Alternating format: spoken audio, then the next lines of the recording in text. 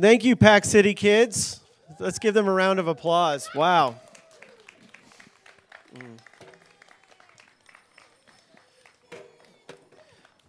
There's a book written by Malcolm Gladwell, and he talks about how people become experts at something. And people become experts when they do something for roughly 10,000 hours. And clearly they spent about 10,000 hours working on that. And you are now experts in the eyes of a pop sociologist, and you win in front of all of us. So anyway, wow, they didn't even hear my compliment. They're off. Good Lord. It's just, so beautiful. With that cow in the front, just like knowing how to ham it up a little bit. Anyway, hey, glad you're here. Merry Christmas. What are you still doing in town? I don't know what you're doing here.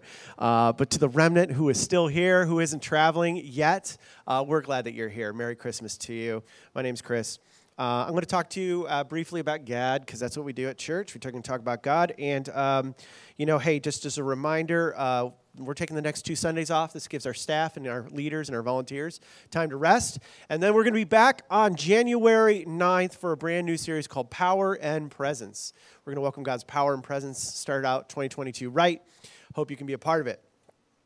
Well, today I want to talk to you, and I want to open our time together by talking about the difference between knowledge and experience. Now, I don't know if you know this, but the Bible was not written in English. It was written, parts of it were written in Greek, and other parts were written in Hebrew.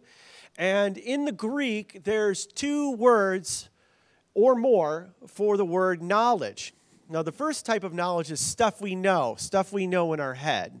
The second Greek word that they use for knowledge comes from experience. There's a knowledge that comes from personal experience. Let me give you an illustration. So in high school, I had to take a chemistry class. And in that chemistry class, you had to, that was knowledge, that was head knowledge. So for instance, in my school, they had honors chemistry. How many of you took honors chemistry? Yeah, we have a few. Good for you, nerds. And then you had regular chemistry. Who took regular chemistry? All right, yeah. Now, in my school, there was one level below that, which I got to do, which was called Chemistry in Action. And it talked about 2 of America's greatest exports, and all you learned was the combo on those things. It was water and oil. Those are the 2 things. Or imports. That's what we love, water and oil in America. And I learned, basically, it was like the most low-level chemistry. And I learned that, and that was head knowledge. That's different than experiential knowledge, because in the same chemistry class, when we had a substitute teacher, I brought a really stinky stink bomb and broke it in the class, and it stunk up the whole class that they sent me to the principal's office, and I got suspended for 3 days. I had everyone experience chemistry through our nostrils, which is different than the knowledge of chemistry or whatever. That illustration didn't work the way I wanted it to. But anyway, there's difference between experiencing something and knowing something in your head. And this is really important for today, because the God of Christmas, the God we're trying to draw close to today, doesn't just want us to cognitively know who he is in our heads. He wants us to experience him. That the God of the universe wants us to draw close to him and to experience him. It's not enough to just know that he exists. It's not enough to just know in our heads that he's around and that he might, care about us in a very cerebral way. But we are to know and experience that he loves us, that he cares for us, that he's with us. And that's what we're going to talk about today. The Spirit of God really does offer us himself. And today we've been going through, we've been going through this one verse in Isaiah, which talks about what God the Messiah would be like in the person of Jesus. And what we see is one of the things that Jesus would be called the Prince of Peace, and that he offers us his peace. And he offers us his peace into the world, into our anxiety, to the anxiety. Did you hear that? Did everyone hear that? Okay, cool. Well, Is that is that a branch? Okay, I just don't want to get hit in the head by a branch. I got to travel. Okay, anyway, so bring peace to my heart, Lord. He desires that we would experience his peace this Christmas. And so I've called today to talk to the Prince of Peace. I'm going to pray and invite God's presence, and let's get going. So God, I ask that you be with us today. God, we want to experience you. We don't just want to know you in our heads. We want to encounter you in a real way. We don't want to just know that you have peace in the world, but we want to experience your peace. So I ask that you would come, you be with us. Help me to speak as I should. In Jesus' name we pray. Amen. Well, if you have a little handout you can look at, I'm going to read Isaiah 9, 6, and 7. And here's what it says. It says, "For to us a child is born, to us a son is given, and the government will be on his shoulders, and he will be called Wonderful Counselor, Mighty God, Everlasting Father, Prince of Peace. Of the increase of his government and peace there will be no end. He will reign on David's throne and over his kingdom, establishing and upholding it with justice and righteousness from that time on and forever. The zeal of the Lord Almighty will accomplish this." Here's what Christians believe. We believe that the Messiah that Isaiah talked about was to become Jesus of Nazareth. And what Christians believe is that Jesus came to bring peace. He came to bring peace to our world. He came to bring peace to our families and our neighborhoods, but he also came to bring peace inside of us. Now, one of the main things that's important to remember is that Jesus came to bring peace. And we read this when Jesus actually did come. I'm going to read a verse to you. It says this. It says, this is something Jesus said when he was on earth. He said, "Peace I leave with you. My peace I give you. I do not give to you as the world gives to you. Do not let your hearts be troubled, and do not be afraid." Now, this is important. The word peace appears 90 times in the New Testament. Peace is important to God. And here's why this is significant. Right now, you look around the world, there's 5 major conflicts happening around the world right now. There's countries that have been at endless war with one another for the last 40 to 50 years, or even longer. But if you go beyond that and you start to think about our world, you look at our country, there's a lot of strife, there's a lot of issues, there's a lot of people that are at conflict with one another. And then you go beyond that and you start to look at our own lives. There's sometimes a lack of peace. There's sometimes an issue of anxiety or just things that would stir up something inside of us that we don't want to have there. Like, we can be jealous. We can be spiteful. We can be difficult with others. We can have previous hurt from relationships that we bring into our new relationships. And we can have so many personal conflicts on the outside world, but also on the inside world. Some of us, we have those issues because of things that have happened to us or things that we've done on our own. And I think about this this way. There's a couple different kinds of anxiety. I learned this in faith walking. They call it emotionally focused now. I don't understand the new name, but it's like this class that you can take. It's really good. Some of the leaders here have taken it. And they talk about the difference between acute anxiety and chronic anxiety. Acute anxiety is something that happens to you that's very stressful, like, oh no, Marin's running into the street, and mom grabs the kid and pulls the kid back off the street, and the adrenaline starts to settle. That's an anxious moment in the moment. That happens. But there's something called chronic anxiety. And chronic anxiety is something that happens. It's a low-level white noise anxiety that exists at the subterranean levels of our hearts that can go on and on and on and can be with us for years. This is why sometimes people can be so irritable. This is why sometimes people can, like, all of a sudden lash out. This is why sometimes people need to do something to address that chronic level of anxiety, and they anesthetize themselves with substances or entertainment or other things, because beneath the surface, there's an anxiousness, there's an unsettledness. That unsettledness has to go somewhere, and sometimes it comes out of us in unhealthy ways. And that anxiety is not good for us. And I think about my own life. I think about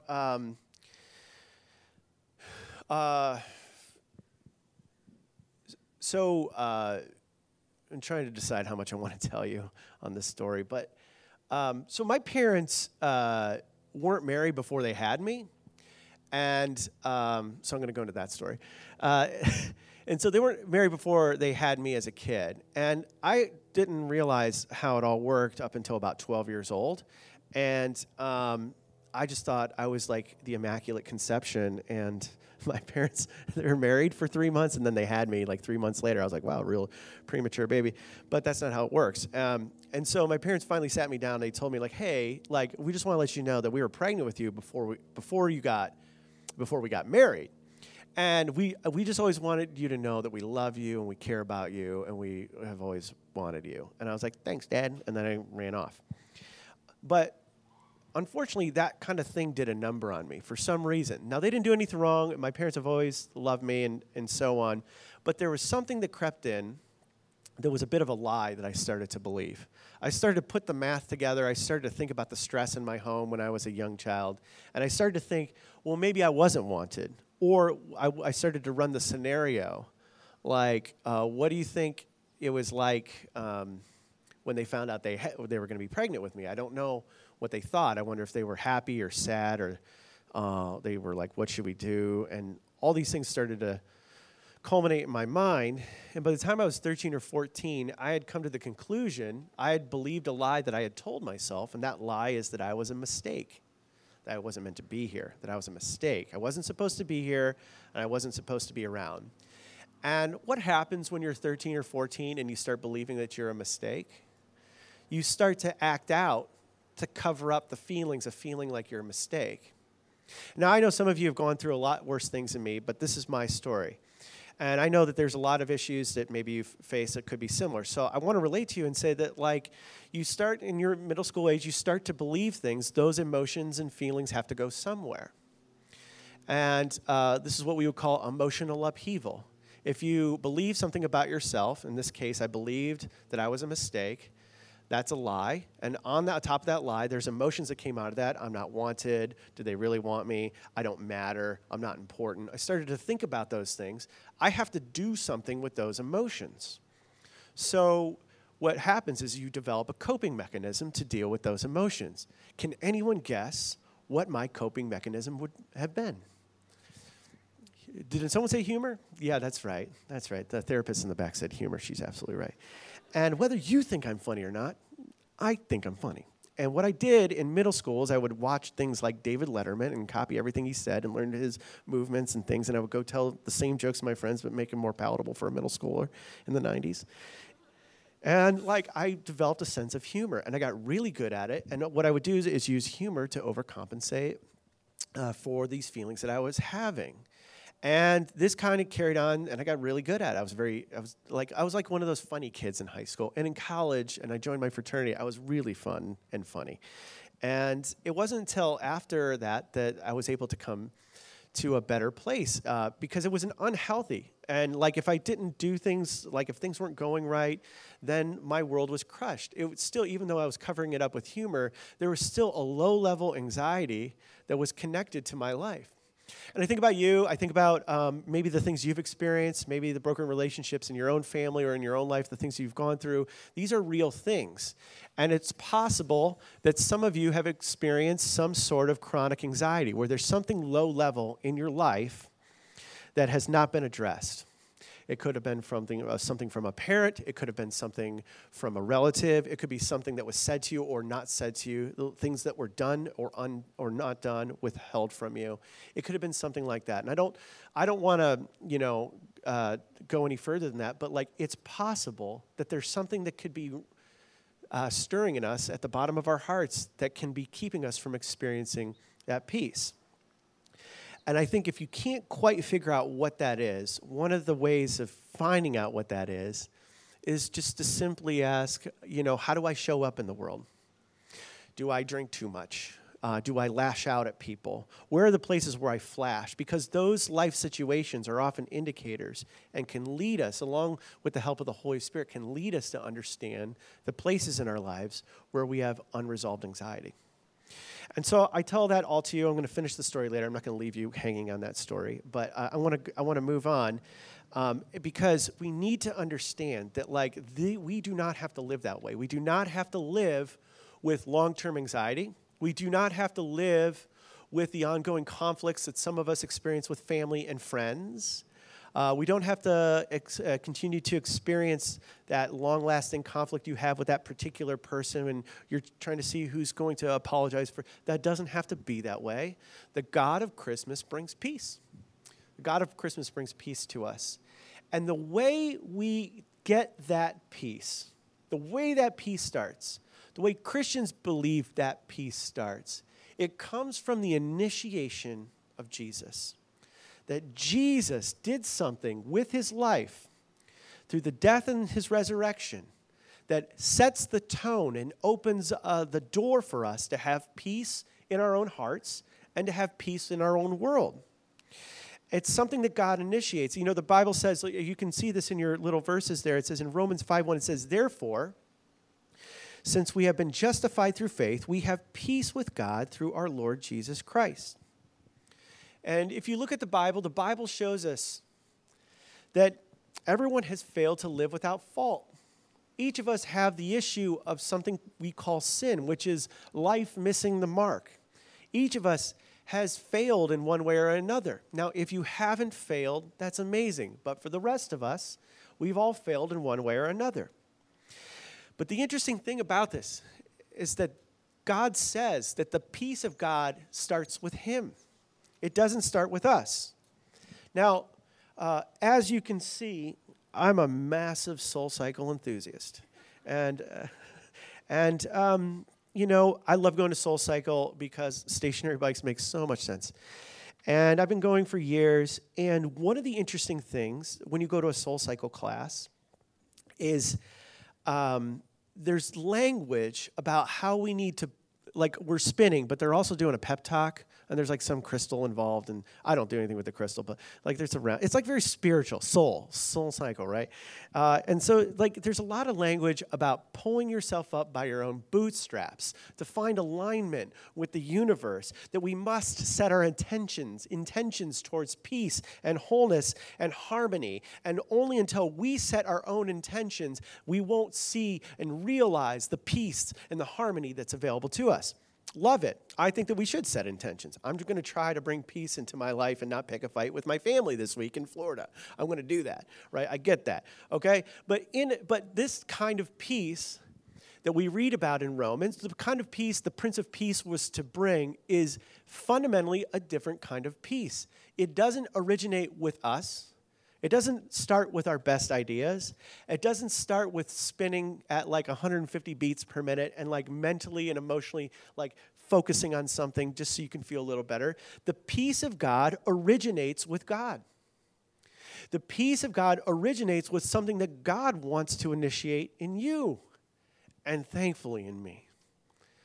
And that is good news, because as beautiful as you look today and as wonderful as you are, you need a peace that comes from outside of you today. Do you not? The answer is yes. But I'm just going to answer for you. And it's different. And this peace that God offers is different. It's not the peace. Maybe if I go to church, it's different than the peace that comes from religion, right? The peace that comes from religion, it revolves around our effort, which, by the way, doesn't sound too different than what I just described from a SoulCycle class, which could almost be a secularized religion, right? So you have the secularized religion. Maybe if you just set your intention, that's my initiation, that's my effort. In the same way with traditional religion, you would say, maybe if I go to church, maybe, if I do a few good things, I can make up for some of the bad things I did this past year. Maybe if I make more commitments in 2022 to exercise every day. What if I go to confession? What if I pray 5 times a day? Maybe if I stop being mean to the people in my life. Maybe this year, if I actually fulfill my New Year's resolutions, then maybe I will have peace with God.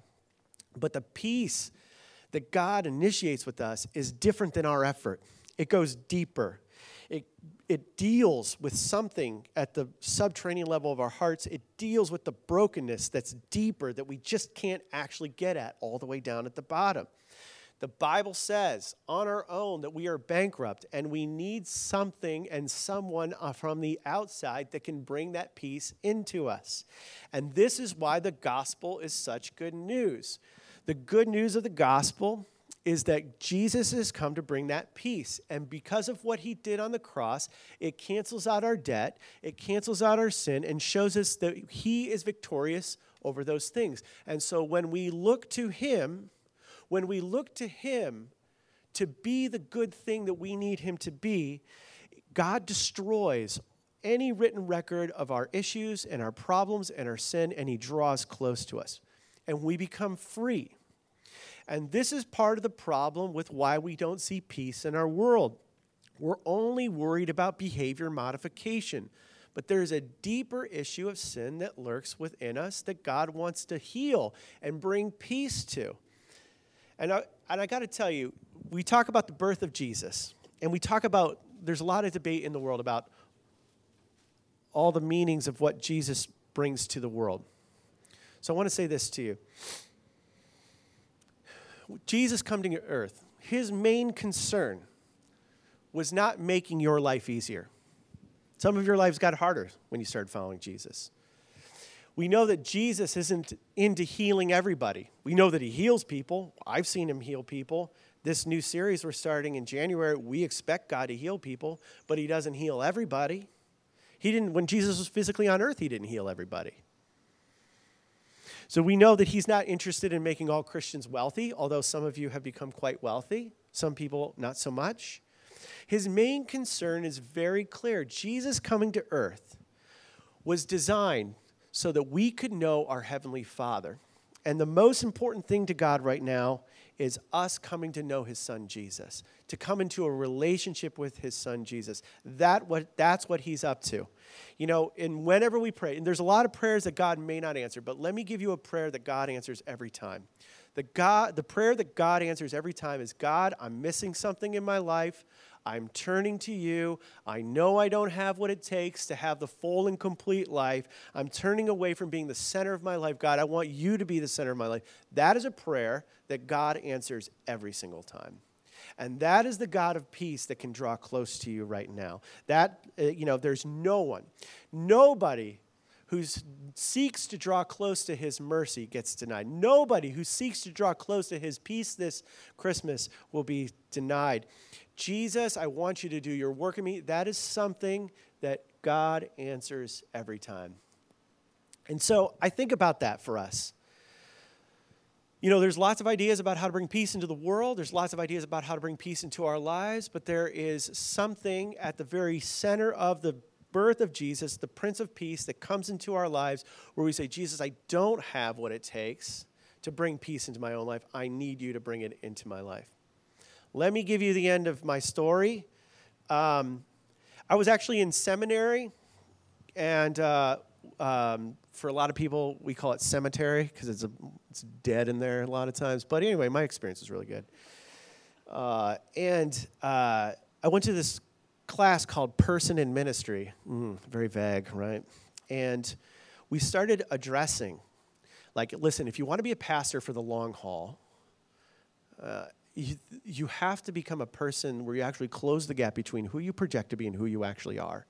And you need to be able to address the issues in your heart and the things that have happened to you in your past so that you can be healthy as you try to care for other people. What a novel idea that I should live out and believe what I'm asking you to live out and believe. What a novel idea. And so this one professor, Terry Wardle, started talking about, well, where does it hurt? And we were processing these things in a lecture, but then also in smaller groups. And this whole issue of what my parents shared with me, no intention of their own. They're just having a good time. And they totally raised me and love me and are still committed. And I'm going to see them in a couple days. And we're going to be on a pontoon boat in Florida. Wow. And then, but everything was good there. But there was still that belief, that lie that I believed. That started to reemerge. And I started to share, I started to share with my small group, some of these feelings of not being wanted or being a mistake with them, and it got really emotional. I was crying, ugly crying, in the group where I'm like, oh, and there's the snot, and they're like, I don't know if my dad loves me. And it was really powerful. And I just, in this small group I shared it, these guys, they're all just going in seminary. They started to pray for me. And the thing that they did is they prayed in the name of Jesus. They prayed in the name of Jesus that God would speak new words and new life over me, that I wouldn't see myself as I saw myself. And one of the verses that was brought up was Jeremiah 29:11, which is, I know the plans I have for you. There was another verse where God talks about, in the Old Testament, where God talks about, before you were born, when you were in your mother's womb, I knew you. And they weren't just like reading these verses just because, but they felt like the Spirit of God, by the power of Jesus, was bringing these verses to their minds and speaking new life into me. And I got to tell you, like 3 or 4 of them prayed, and I don't know what happened in that moment, but it was through prayer, and it was through prayer to Jesus. I don't know when or how I got healed, but through that moment, through those prayers, through some of those Bible verses they were reading while they were praying, I felt like the Spirit of God broke something off in me. And the thing I believed about myself no longer had power over me, but I was new. And I was already a Christian. I was in seminary, and I was already on my way. I was gonna do good and stuff, whatever. Little did I know, 20 years later, I would be in a room of thousands, if not dozens of people. And I knew I was already on the path. I was already, Jesus, all the way, yay. But there was something new that broke off in me in that moment. The reality of the Prince of Peace got into my life deeper and changed me. And I didn't have to walk with that sense of shame that was lurking in the low-level areas of my heart anymore. And instead of a lie, instead of a wound, I had healing. What I'm describing to you is emotional healing. And so instead of a lie, I believed a truth that I was a son of God. I've been made in his image. And even though my parents didn't quite understand how it all worked or whatever, or who knows what kind of stress they experienced when they had me, that was a lie. And the truth is I was meant to be here. Instead of emotional upheaval, I had emotional order and I had emotional health. And instead of like dysfunctional behavior or trying to or in life situations where I felt like I needed to perform to show my worth, I was able to bring that into order. And I could just show up and be comfortable in my own skin. It was a massive turning point in my ministry and in my life. And from that point on, I never had any problems. Just kidding. And from that point on, I could walk into rooms and feel more comfortable about who I was. I didn't feel like I had to perform. And guess what? I still got to be funny. That those skills I learned, I could show up and I could have a lot of fun with people and not feel a pressure to do that, because I needed to deal with the thing that was lurking within my soul. I was healed. And I share that with you because I don't know what kind of peace you need this Christmas, but I do know that the peace of God is available to you, and there is a peace that transcends all understanding that can come into your life, and it can break whatever you've been through. And it can bring healing to you. And when we start with the person of Jesus bringing healing to us and bringing peace to us, that's the starting point. Peace with our world, peace to the conflicts and the discrimination and the issues we see on the streets, the lack of peace we see on our social media sites. It doesn't start with us coming up with a better statement on what the world needs to do. No one's listening to you, by the way. They're just like, okay, scrolling to the next thing. Peace in the world starts with God initiating peace in each of our hearts. Are you with me? Does that make sense? So why don't we chase that this Christmas? And I'm kind of unraveling a little bit of what's possibly you've experienced in your life, and I know I'm unraveling it right before you go into the holidays, and I don't know what your dynamics are like with your family. But I do want to tell you that the God of peace, the Prince of Peace, is with you this Christmas, and we can invite him to begin to do his work now. And as we welcome him, he's going to lead you and change you and heal you in his time. And that's the hope I have for you. Why don't we all stand? I'm going to invite the band back up, and we're going to wrap up our service.